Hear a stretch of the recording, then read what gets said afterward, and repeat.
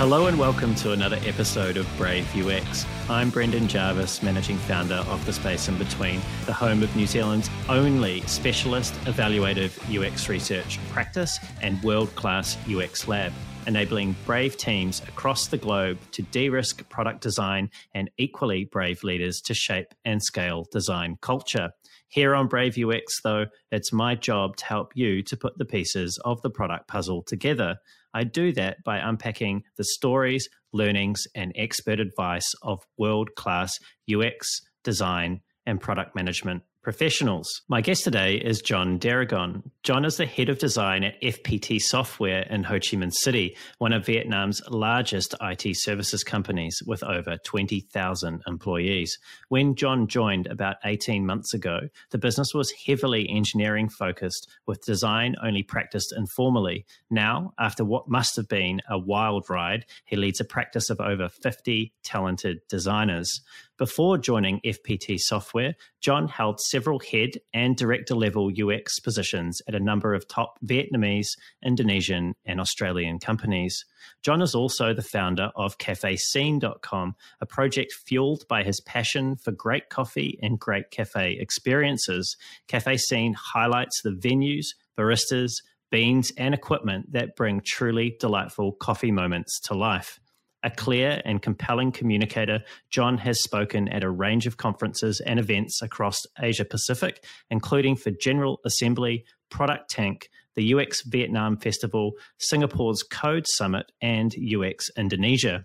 Bringing a unique perspective as an expat working in Southeast Asia, I've been looking forward to hearing about John's experience practicing UX in some of the world's fastest growing and most vibrant countries. John, welcome to the show. Brendan, I'm very happy to be here with you. I'm really happy to have you here too, John. And I think we were talking just a moment ago off air, and I've been researching for this conversation, and I have to say you've got some amazing stories to share with the community, and I'm very much looking forward to getting into those. Just to start to set this... Yeah, just to start to set the scene for people. I understand that you are Canadian and you grew up in Toronto. Now, by my geography, that's quite a way away from Ho Chi Minh City, so I suspect there's a bit of a story there. What is it about Vietnam and Southeast Asia more generally that compelled you to leave the West behind? Well, it was interesting because at the time I was living in Australia and living in Melbourne. So speaking of good coffee, I had bumped into someone just randomly, and we got to talking. And he'd mentioned that there were all of these sort of digital nomads that were out across Southeast Asia, but that Ho Chi Minh City was very much this hub. They'd all sort of congregated into this one place, and Ho Chi Minh was where it was happening. And he had such a convincing way of telling me about it. I could almost feel it. And it just sounded so tantalizing to me to be able to experience that. I knew very little about Vietnam at that time, to be perfectly honest with you, but the region had fascinated me prior to that. And I think there's kind of a juncture at that point where you either kind of take them up on that story or not. And I decided to get a plane ticket and go. And the amazing part of this is when I landed, and I traveled quite a lot across Asia and Europe and America and so forth, there was something about touching down on that tarmac and getting into the taxi and just feeling the roads and the buildings and just everything that you're soaking in at that moment. It was like, I'm supposed to be here. There's something special about this place. What an incredible feeling to have that. And here I am years later, living and working here and have relationships around me and a life and all these things I love doing here. It panned out. Yeah, quite incredible. When I had first gone and done that first trip to Vietnam, it was sort of exploratory, is this the real deal or not? And I had the fortune of meeting up with a lot of people, as that person had mentioned to me, that were in the scene here. And they did this beautiful job of sort of getting me into all the sort of bits and pieces of what the life was like here. So I had come back from that trip very excited about Vietnam and just the region in general. But in between that time and the time that I actually had my first working engagement here, an opportunity had come up in Jakarta, Indonesia. And I was asked to come and join a startup incubator. And that was my first real working experience in the region. I would certainly say that Jakarta was a substantially different experience than growing up in Toronto or living in Australia, as you can imagine. What would have been those key differences? Like, what really stands out for you when you reflect on that sort of initial moment that you arrived in Jakarta and the sights and smells and how it was different to what you'd experienced before? You go into sensory overload, I think. Mm-hmm. As someone coming from Western countries, and you just get dropped into this, it feels like you're being dropped into this organism, and you can go as deep and deep as you want into it, and all these things reveal themselves to you, and there's so much happening on any given street. It's just so cool. It's a very polarizing place because, on one hand, you have a number of people that have gone there either as tourists or as people that wanted to set up shop and work there or establish businesses there. And, the pollution or the traffic or the this or that. On the other end, you had other foreigners living there for long periods of time that absolutely loved it. They loved the lifestyle. They loved the diversity of all these things that you could do. And it's a place where if you resist it, it will keep pushing it at you, and it'll keep nudging and probing you. The more you let go and embrace it and want to sort of put the effort into it, it rewards you for that. It clearly does. And it's almost like you're dealing with a live entity in that respect. Yeah, Southeast Asia can seem quite hectic when you first arrive. I've traveled there several times, and I was interested to hear your experience, having personally never worked in the region, as to whether or not you had left any assumptions or any practices that you had in the West behind after a period of time of working in the culture, particularly in Vietnam. Have you changed in any way professionally in the 4 or 5 years that you've been there?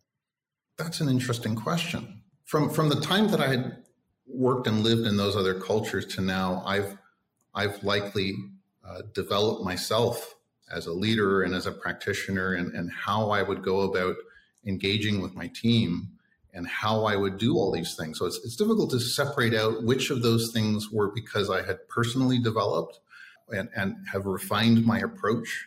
I think as you go into any of these sort of larger organizations, you really have to each time rethink, okay, what went right and wrong in the previous one?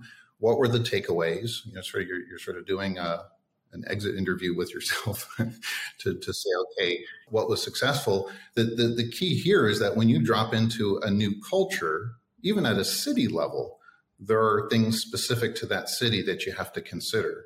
I think when you're living in a country, there are city-based nuances as well that you have to factor into how people work in team exercises or respond to the social events or any number of things, or how willing they are to put up their hand to volunteer for things, and that you have to not just keep pushing away at the ways that work in a Western society.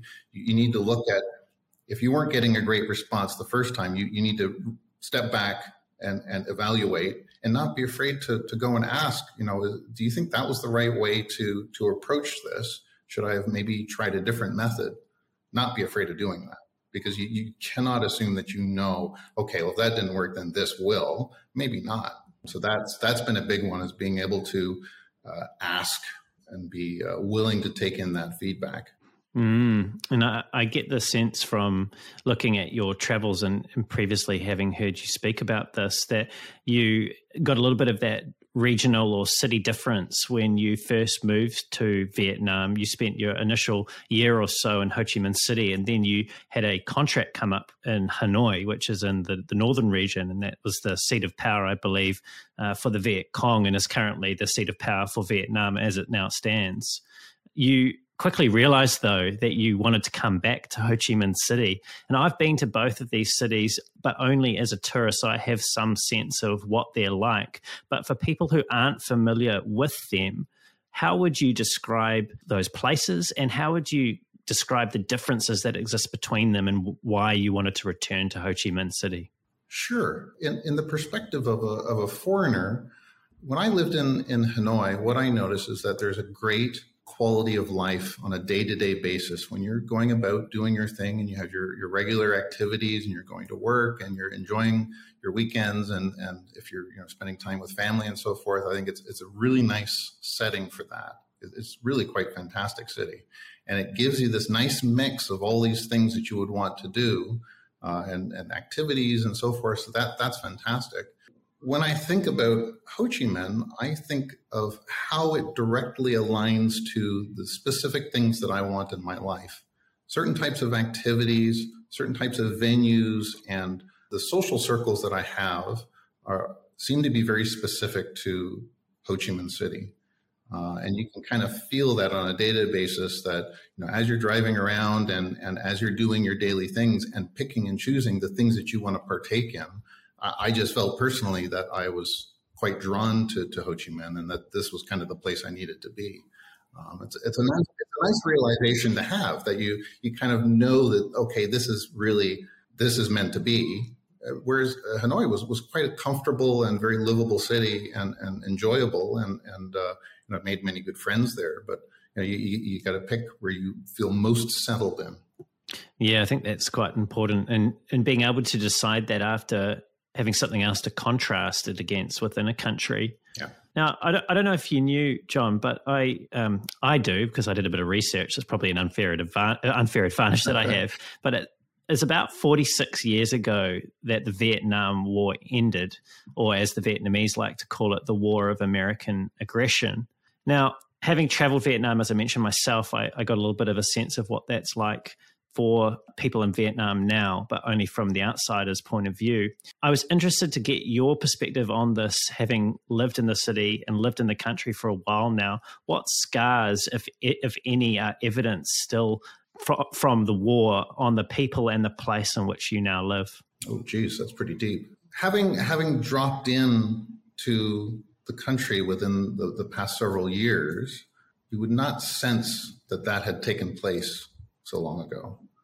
The people, the fabric of the society, the infrastructure, and there's a tremendous sense of entrepreneurship and wanting to continually improve society. It's kind of like, did that happen?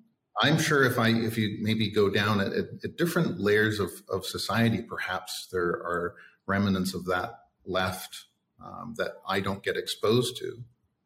But when I'm here and partaking in society and doing various things, you don't really encounter things that would suggest that this is still an issue or that it has had sort of negative impacts. I just see a city, I think more so than many cities I've been to, that just feels like it's constantly evolving and growing and is energetic and youthful and all of these things you'd want a city to be.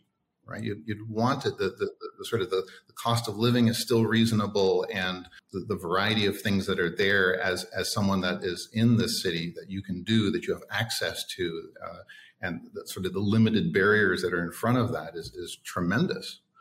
And I think if you look at it in infrastructure, just the strides that have taken place since I've lived here, just telecommunications and all of these things are really quite amazing. In terms of just having reliable connectivity and infrastructure, it's all there. So I don't see any sort of signs that this is still something that exists. Yeah, I got that sense of real energy and momentum from Vietnam as well. And I mean, there are obviously the sort of touristy things that you can do, and there are the museums and other aspects that talk to the war. But as for things outside of those specific locations, I mean, it really is an impressive place with a huge investment that's gone into infrastructure, as you'd mentioned. I was interested to explore this notion that actually Thomas Grovey raised with you in a recent podcast interview, where he mentioned the term neo-colonialism. And that was in reference to an influx of Western talent into Southeast Asia, more specifically. Now, colonialism doesn't really have a great reputation, particularly when it comes to Vietnam. How do you think about being a Westerner who could be mistaken for an American living and working in Vietnam? That's an interesting one. I'm not too worried about whether I'm perceived as an American or Canadian or Australian or a German, or the accuracy rate of someone looking at you and being able to determine that is not particularly high. It's when you have those one-on-ones with them, and when they've had a chance to meet you, and I say, look, I'm a Canadian. They go, oh, okay, and they're quite inquisitive. They're quite interested in that, and maybe if I told them that I was American or any number of countries, I think they would be equally interested and intrigued and wanting to know more. I never thought that was particularly an issue. I think as a Canadian, that's received quite well here. They're always very, very positive in terms of their tone and how they perceive you after that is very positive. But if I taken place and come from somewhere else, whether it would be a different story. Likely not. I've been in a lot of social settings, and I run something called I co-host a Product and Beyond, which is just a really small event, and we have it in this little Japanese bar in the city in District 1, and we just get this random assortment of people, and in some cases, people literally landed that day into Ho Chi Minh, and they'd go on into meetup.com, and they saw that this event exists, and they'd show up. And we never have any issues about, oh, you're from there, I'm going to treat you differently. I just never see that. And I don't encounter it in conversations either, that there's any sort of negativity towards any particular country. I find them quite welcoming, irrespective of that. I dare I say it, maybe I should lighten the mood slightly and come to something that I know you have a great love for and that I mentioned in your introduction, and that's coffee. Yeah. And I love coffee too. This is why I was keen to talk to you about this. And I realize this isn't UX specifically, but hey, I think we can maybe draw a line between the two somehow. Yeah. So you set up cafescene.com. What is it about cafes, coffee, for you that you are so invested in? Why set up this site, and what's it for, and who's it for? It's just such a wonderful part of my life. It's sort of this thing that accompanies you daily and makes the day a bit better. I think it's very much the beverage, sure. But when I'm in cafes and there's this unique experience that has been put together by someone that was truly vested into making this something that is unique and genuine and interesting, it is so good to go and explore that and see different takes on how do you refine or repackage the cafe experience into something amazing. And I think when I'm in Vietnam, my gosh, this is really a coffee place. People readily point to this being, well, it's a number 2 producer in the world of coffee and so forth. Yeah, sure. But when you actually get on the ground here, I mean, I often joke that must be some kind of government decree that every street must have at least 3 or 4 cafes on it. There's this wealth of all these cafes that have really passionate owners that want to create something interesting and have a passion for the coffee. I see that the quality of the baristas and the care that the roasters are taking in the coffee is really quite amazing. And every year there's a substantial jump in the quality of what's being produced. I remember one of the catalysts for me launching this was I was going through Google and trying to find new cafes, and you don't know what's new. You don't know anything. You just get random pictures that are submitted by users. Again, when you look at the travel blogs and sort of the sites that are city guides, there's a very slanted view towards chains and really obvious Main Street cafes. And I believe there's a gap there that can be filled by having a more curated approach that's consistent and reliable in terms of finding good coffee experiences. That would otherwise be very hard to find. Even on Facebook, there are plenty of all these cafes are on Facebook, but the accessibility of getting to them is not easy unless you know that they're there or somehow come across them through a chain of events. The user experience of trying to find good coffee in Facebook is not particularly easy. I only know all of these because of the amount of time put into it, invested in it. So if you're traveling to Vietnam, people check out cafescene.com. It sounds like John's done a lot of the hard legwork and can point you in the right direction for a great coffee experience. John, you've worked in both Western and Eastern countries, and you've seen how product design is practiced in both. How do you think of the state of product design in Vietnam compared to, say, somewhere like Australia, where you had worked most recently beforehand? You know, what are the major differences? What do you notice? Yeah, sure. I think one that springs to mind right away is the ability to get a group of people in a room and to be able to just spitball ideas and start to just generate all kinds of ideas and have that energy to ideate very quickly and with little concern about, should I be saying something, and is what I'm saying valid, suitable for this forum that I'm in. What I see in Vietnam and in other, like for example in Indonesia, is that there's somewhat of a reserved approach that when you're all in a sort of a team, to allow yourself to express your ideas. And I think there's a number of things that are sort of weighing in on that. And there's sometimes it's just general a shyness that's there, like a genuine, I'm going to just be this little mouse in the corner and not necessarily want to raise my hand too much. That's okay. And I think that happens everywhere.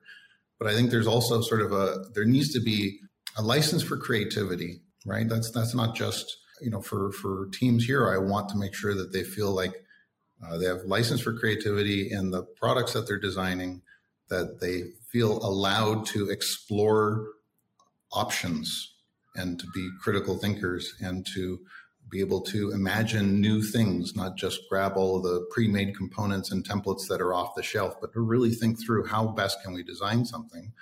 But I also, they need to be able to express that in team settings and workshop settings, that, every idea doesn't have to be a gem. You can throw an idea out there and it just contributes into all the other ideas that come up.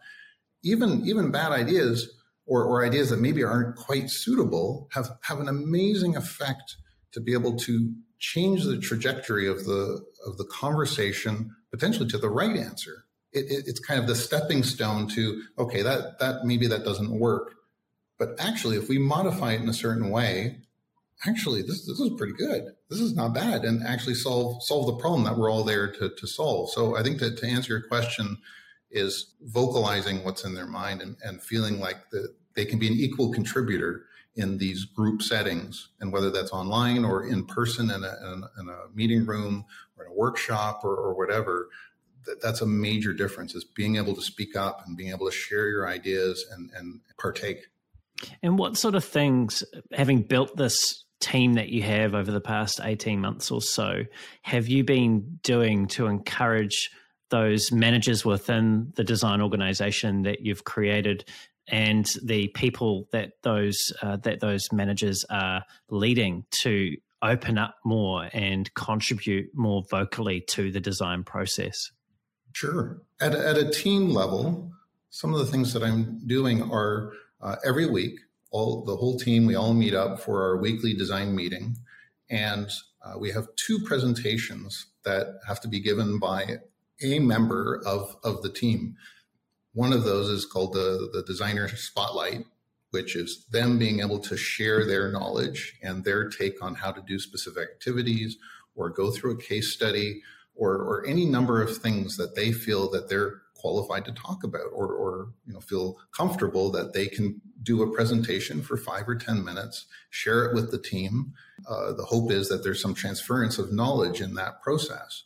And I think at the beginning it was, I can see from the first time that we had done that initiative to now, the quality of both the materials and the way it's presented is radically different. It is a completely night and day thing. Likewise, we do something called Creative Space, which is in the same call, but it's much more, let's forget about all of this technical stuff. What inspires you as a designer in the world around you? What things? It could be a piece of art. It could be the way a product's been designed. It could be any number of things. It could just be a painting. It could be a style of art. anything is fair game. And again, I'm seeing now where it was a bit hard to sort of get people keen to join this, but now I've got a queue of people that want to partake in this, and the quality and the effort that's put into each of these. And now I'm seeing, it's not just a slide deck with a few photos. It's like it's got animations, and they're going through and embedding videos and talking through everything. And there's a depth in the subject matter, and I'm really inspired. Last week's one was about virtual reality and mixed reality and the design process for that. Another was this really unique art style that somebody had used, and so every week I'm excited to actually see what's produced. And when they're doing this on a regular basis, it makes them feel a little more comfortable about it. And when they sort of get the all the hands applauding in the Teams call at the end, I think it makes them feel, yeah, okay, people want to hear what I have to say, and I put a good job in preparing the materials. I think that's gone a long way.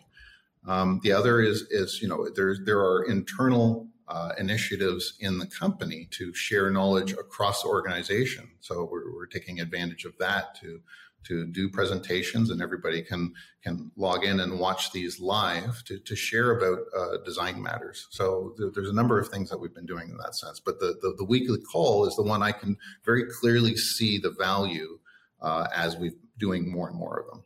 Emulation. Now, there's something that I was going to ask you about, and that's the negative stereotype about design in Asia lacking originality and creativity, and that being fueled by this sort of rampant counterfeiting of products, both physical ones and digital ones, and then also not in Vietnam specifically, but or alleged intellectual property theft that goes on in China.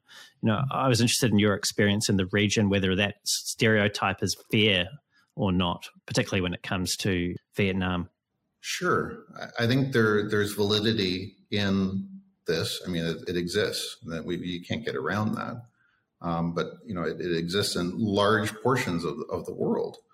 So my challenge is to say, hey, we've got a team of designers here that are incredibly competent. They do genuine design process and research, and the quality of the deliverables is very high. So I wish to counter that. I wish to say that that may exist, but it doesn't exist here. So it's a mission to separate ourselves out from the noise. And there are a number of very, very qualified agencies here in Vietnam and in the region, undoubtedly very talented. But my mission is to make sure that it's very clear that when we reach out to these international sort of global brands, well-known brands, that they have a sense of confidence that we're able to achieve what they want us to do, and that we take legitimate means to get there. And that I find that FBT already had a credibility in the customers that we'd approached and that were already on board. And so now it's my turn to instill confidence in them that we know what we're doing, because it's largely a development-based, a technology-based company, not necessarily well known for design. So it's every sales call is an opportunity for me to share with them how passionate we are about design, what is our process, and most importantly is when we start talking about discovery and research, and I go through with them our process of how do we really understand their marketplace and domain, their organization, their company product offerings, their position in the marketplace, and give them evidence that we really do have a thorough way of getting through all of that. Because between all of the people in the team, we combined, we have a lot of domain experience across a number of fields, but not everything. So there's going to be obviously opportunities that we encounter that we simply haven't done work in before. The trick is to show that our research process will get us through that. It will get us up to speed on the specifics of that marketplace so that we're going to build a compelling offering. And so I have basically a research model that I then show to them specific to that engagement to say, okay, look, if you're in the automotive space and you're doing this and you're in this market. Here's how we tackle each lens of a funnel that gets us down to, hey, now we're in a really good position where we're confident in our design decisions. And I think when I present it to them in that light, they feel much more comfortable that we will fill in any gaps that are present in our knowledge of that country, that market, that domain, that organization, that type of product. Yeah, it sounds like having that framework and being able to articulate that and walk people through that is, and also I suspect having the scale that the organization has as well is quite useful when having those conversations globally. And we've been sort of dancing around this topic of product design, and we haven't yet got to it specifically. I wanted to ask you about a great talk that you gave not long ago called Bringing Life to Digital Products. And in that talk, you suggested that there are a lot of products, apps, like banking apps, for example, that are soulless and lifeless, and that we only really use them because we have to. So very transactional in the nature of our relationship with them. What is it that characterizes a digital product that's alive compared to a product that's dead? Yeah. And I think the foundation for that is whoever's building this product, you can kind of sense when it's just soulless. It's a money grab, or it's a soulless company building a soulless product. You can feel it. It's like architecture. You can sense when there's passion in the people that had architected and crafted this physical thing. It's no different in the digital space. At the most basic level, I think there's a transference of the intention of who's designing this and for what motives and why does this thing exist comes through, and as people and our ability to pick up on these things, even at a deeper level than we probably realize, you get a sense of whether this thing has a soul or has life in it or not.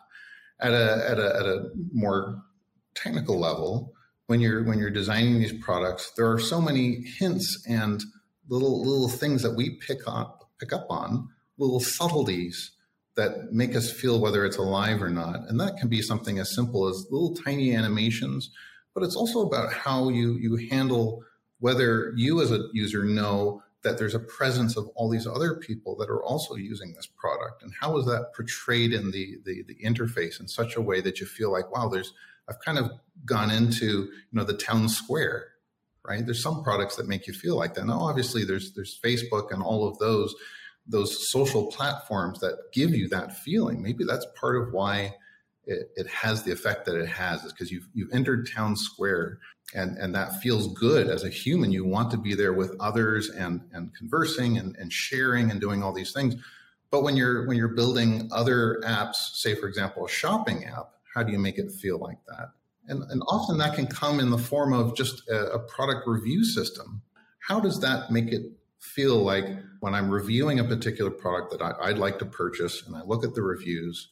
There's a massive difference between a poor execution of that, where it's just basically full of gray avatars with the initials of the person that had filled it, and just sort of very drab. And others, I've used examples in the past where some of the really large Chinese e-commerce marketplaces, where you can see thousands, tens of thousands of reviews for very common household appliances and products that you really wouldn't take a second thought on.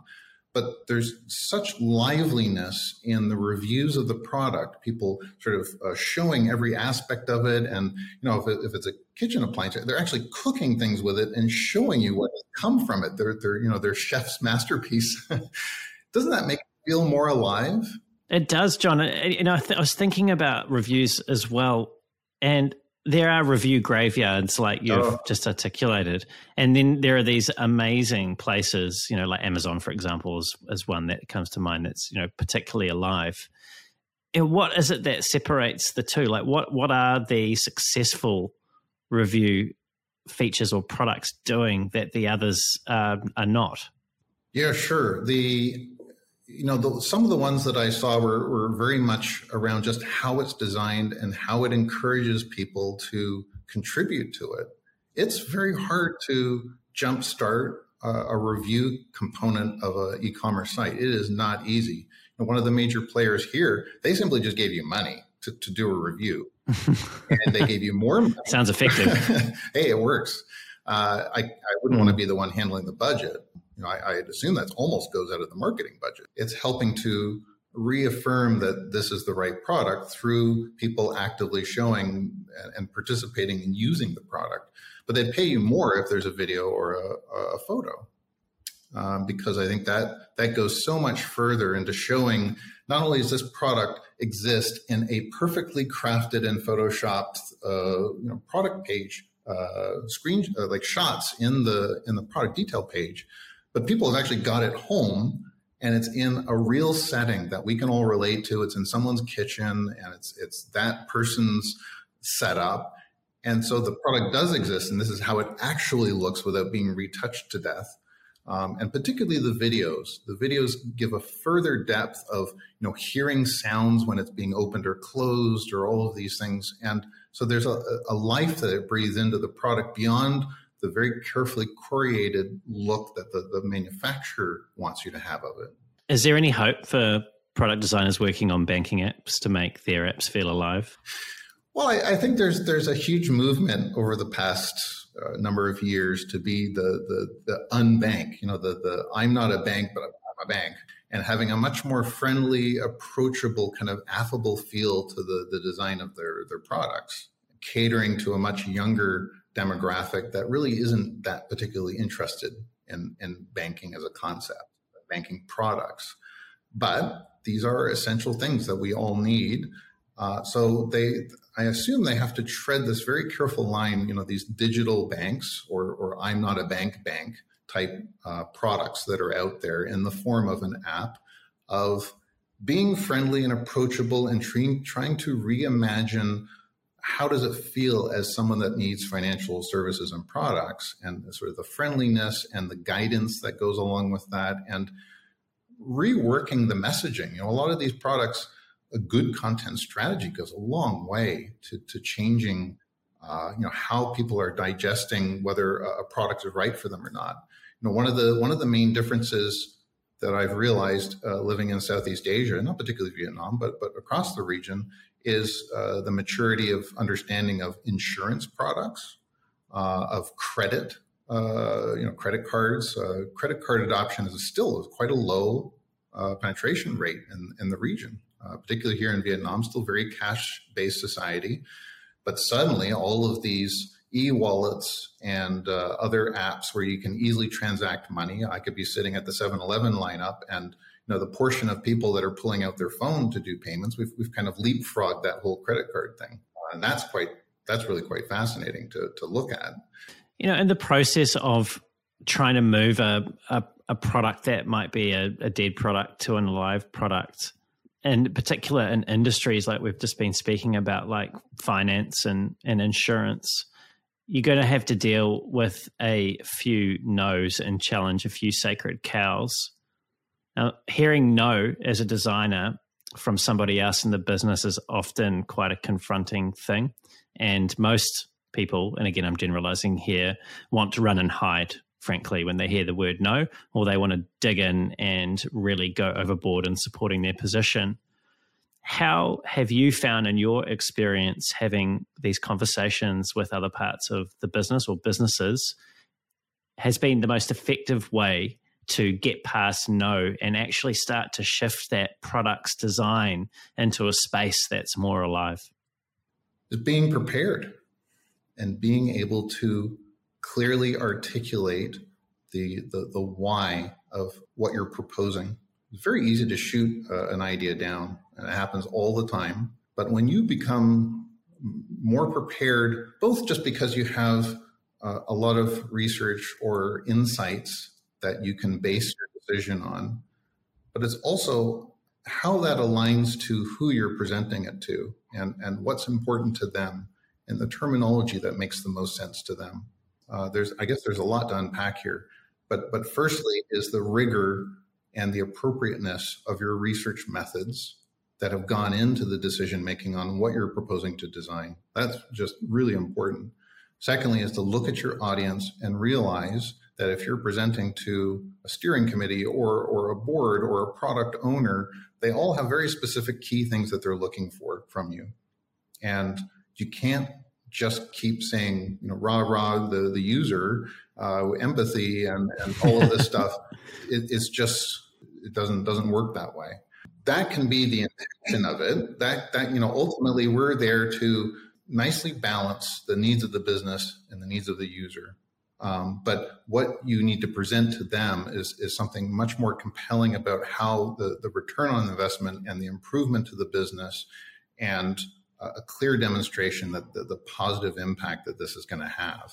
And that comes through the research, as I had mentioned. And then secondly, it's how you're presenting that specific to the person, the audience. And, kind of like a TED Talk, the best, most effective presentations I've ever given were much more along a narrative, kind of a storyline that you're telling them so that they can imagine it. They're not in your space all the time.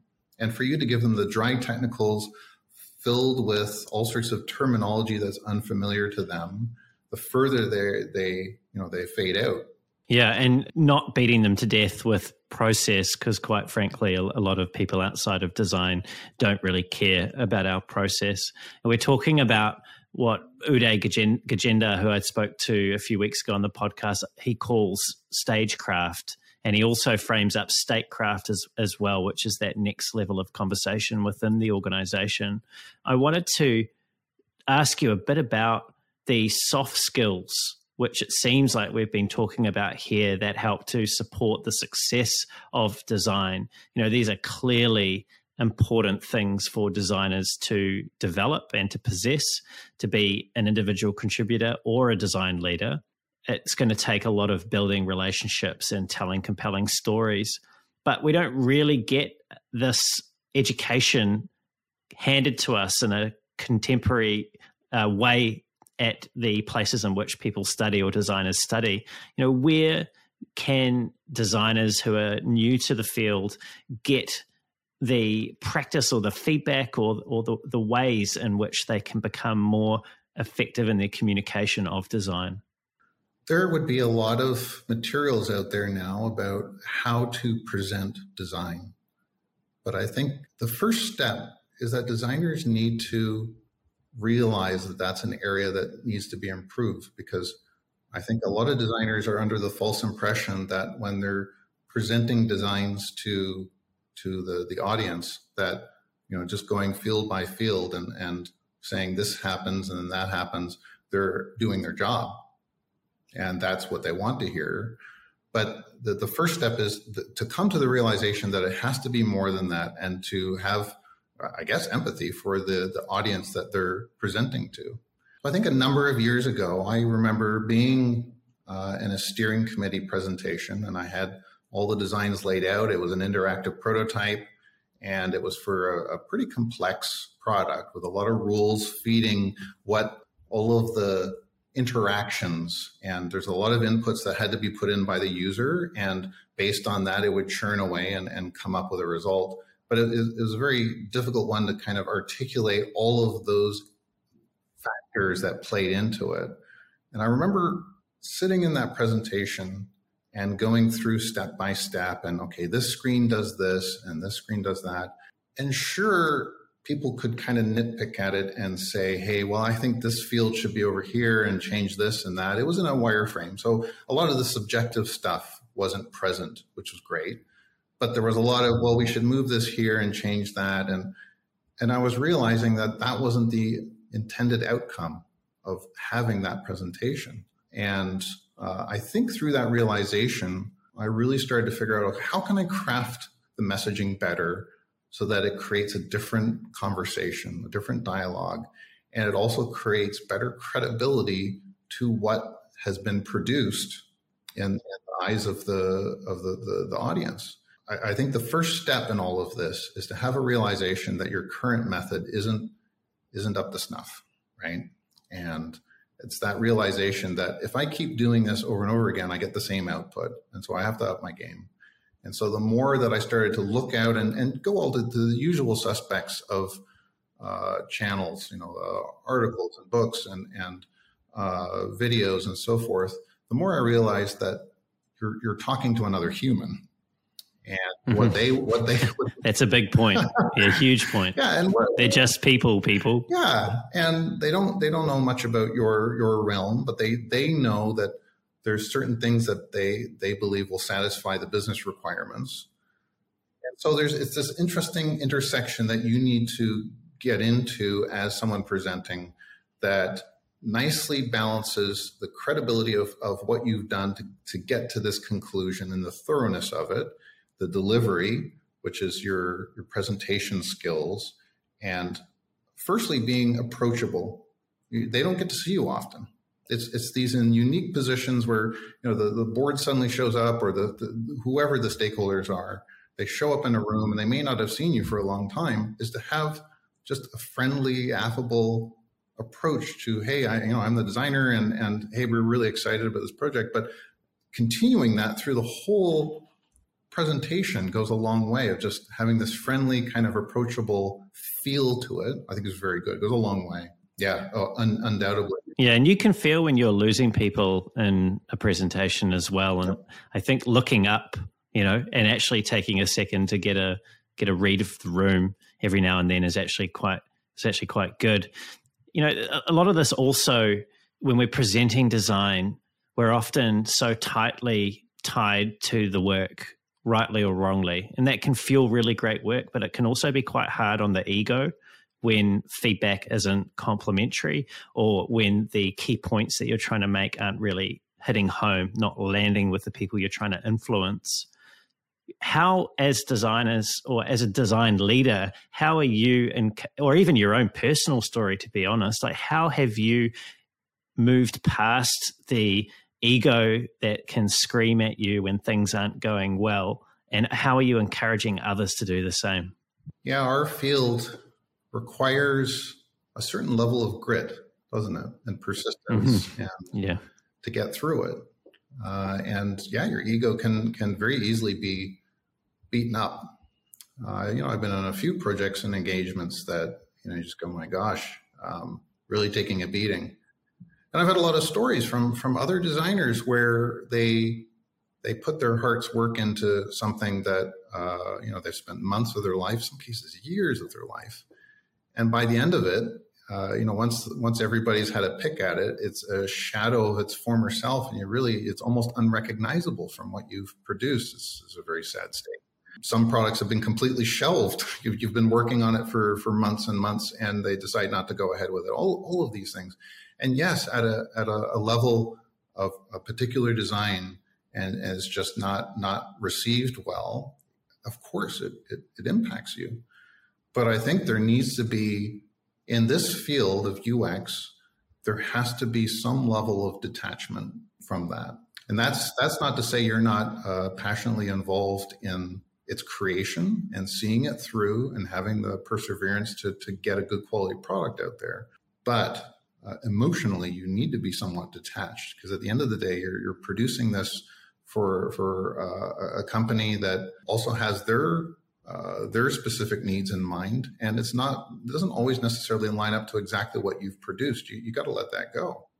So your ego has an interesting role in your daily life and how you handle situations. And in your early years, it's very easy to let any negative feedback impact you greatly, like a lot. And some people carry that with them, and it's a baggage that feels like baggage. You go, oh, geez, another suitcase, another. And you're trying to get through the airport, and you go, my God, I can't carry all this. That'll happen if you let it, and you don't want to be in that state. It's much better early on to realize that. I think some of the most striking negative feedback that I had early on, very candid discussions that I had with people, I'm so grateful that they'd happened, because whether I realized it then or shortly thereafter or years later, I'm so glad that they had that ability to raise it with me, and I was able to process it and adapt accordingly. And so I think that's the key. It's the ability to process and adapt and see it for what it is.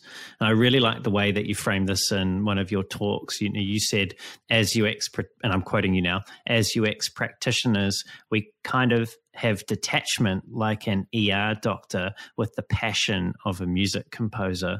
And I thought that was such a neat analogy for framing the professionalism and the energy that we need to bring both of to the practice of design and still stay sane. Yeah, thank you. Yeah, I think the ER doctor, geez, they're so intensely desiring a good outcome, and they're so committed to it and focused on it. I mean, they have to be, but it doesn't always work out the way they want it to. So it's so sad. Yet they're back there the next day, and they got to let it go because there's other patients coming down, down the pipe, and they have to keep going. So as designers, if we can take a little bit of that and incorporate it into how we look at this, that not every design is going to be a success, and it's okay. You just got to let it go. And if life's not a series of Instagram posts. Well, no kidding. Yeah, and you'll realize that when you start getting into more and more complex projects. If you're at the beginning of your career and you've joined a couple of startups and you're kind of doing some cool stuff, it is a real eye opener when you start going into the large enterprise stuff and you have rooms full of important people to deal with, and the complexities that all of a sudden information architecture is a make or break deal, right? And all of these things that normally weren't really being factored in. Once you get into that realm, you will have people telling you no. You will have people telling you, no, this isn't going to work based on this, this, and this. There's so many use cases, it's impossible for you to hit a home run each time. So as you go through your career and you get into that realm of highly complex products, there's that jump of like, oh my gosh, there's a lot to take in. You're just going to make mistakes. But the ER doctor is like, I think the more that we think about that and how there's a persistence there of them keeping and doing their job, they get through that, and there would be some really devastating moments there.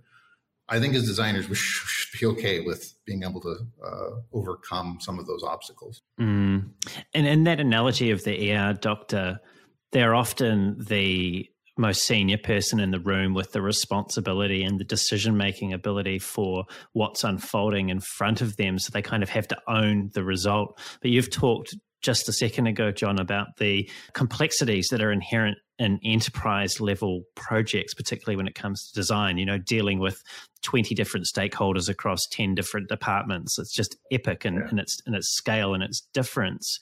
And you have to kind of walk as a designer a line between being overly assertive, fighting your corner too hard, and being too much of a doormat, not actually addressing those no's in a positive way that's actually seeking change that's good for the organization and for the user. Yeah.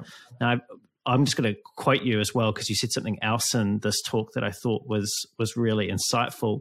You said, when you tell someone what to do, they try really hard to make you know who's in control and will put up every roadblock to defeat you. So if you can't just go around telling people what to do, how do you get things done at the level of scale on which you're currently operating? Pick your battles.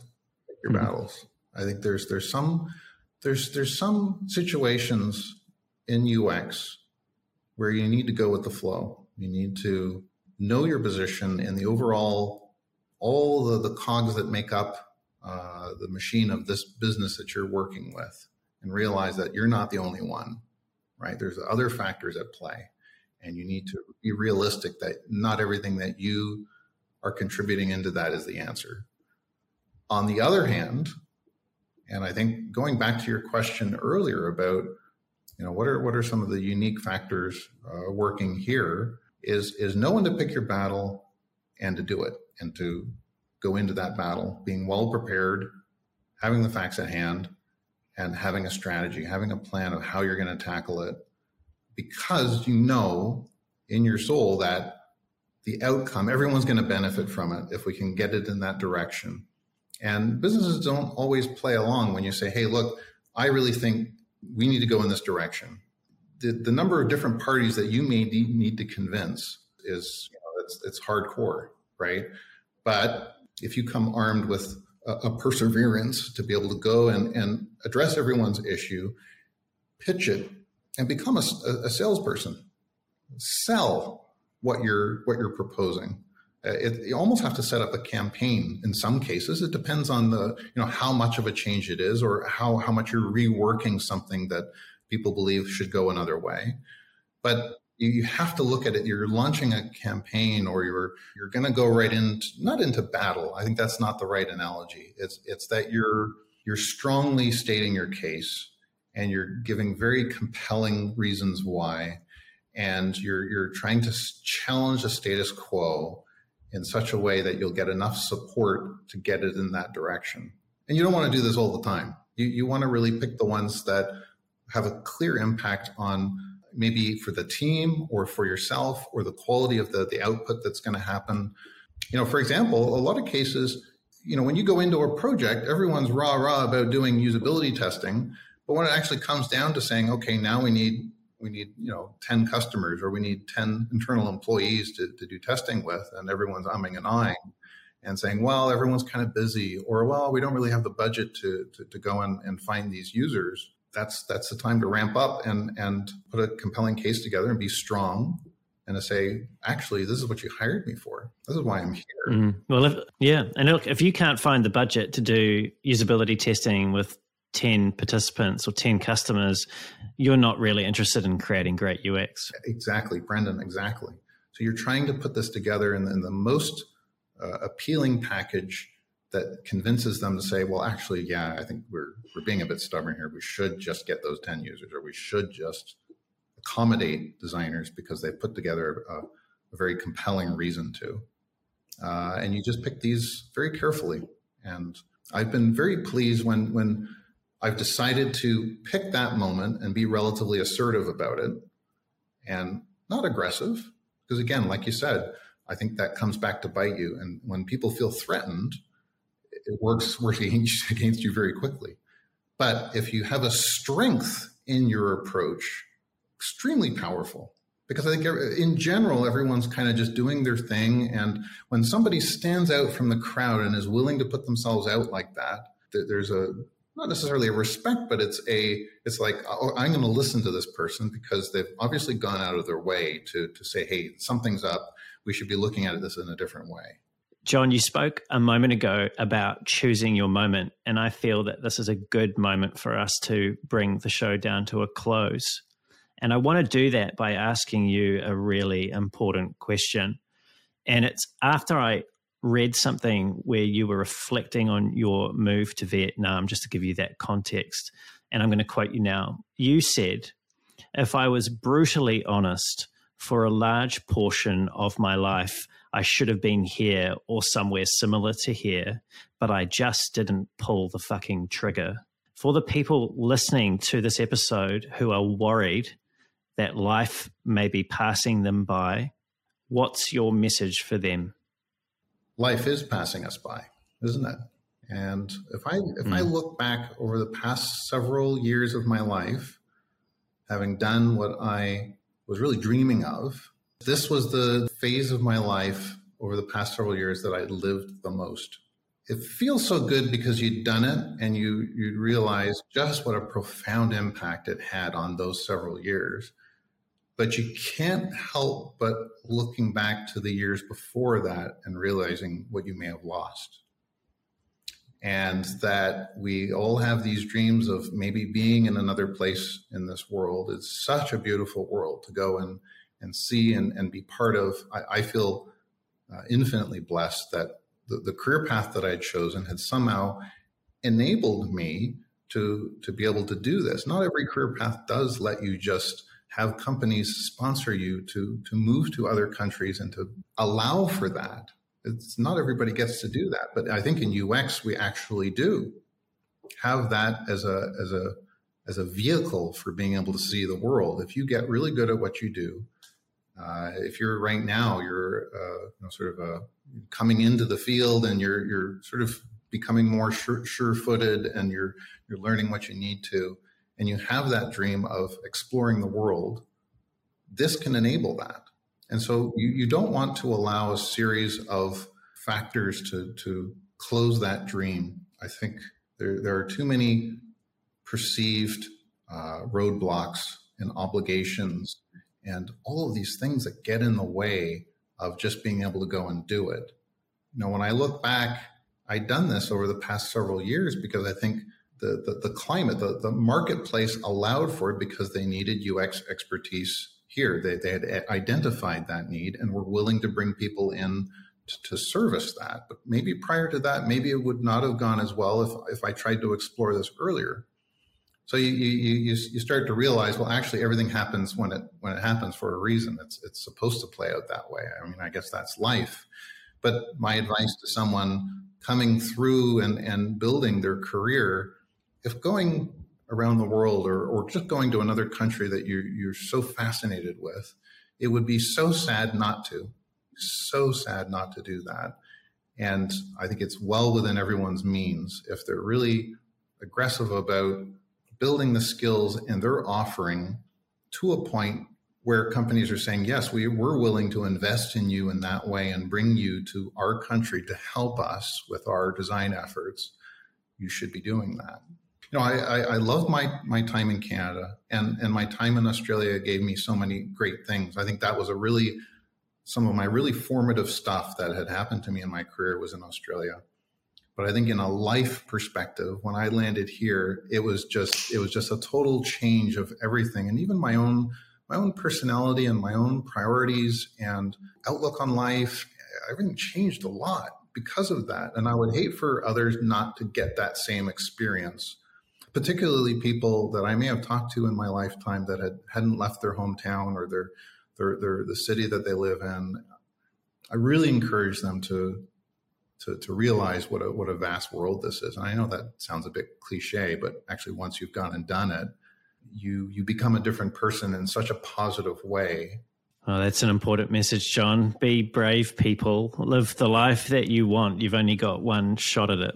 I think that's a really great place for us to wrap things up. John, I've really enjoyed today's conversation. I think it's been an interesting conversation, a wide-ranging conversation. We've certainly gotten into some deep topics there and given people something really meaningful to think about at the end.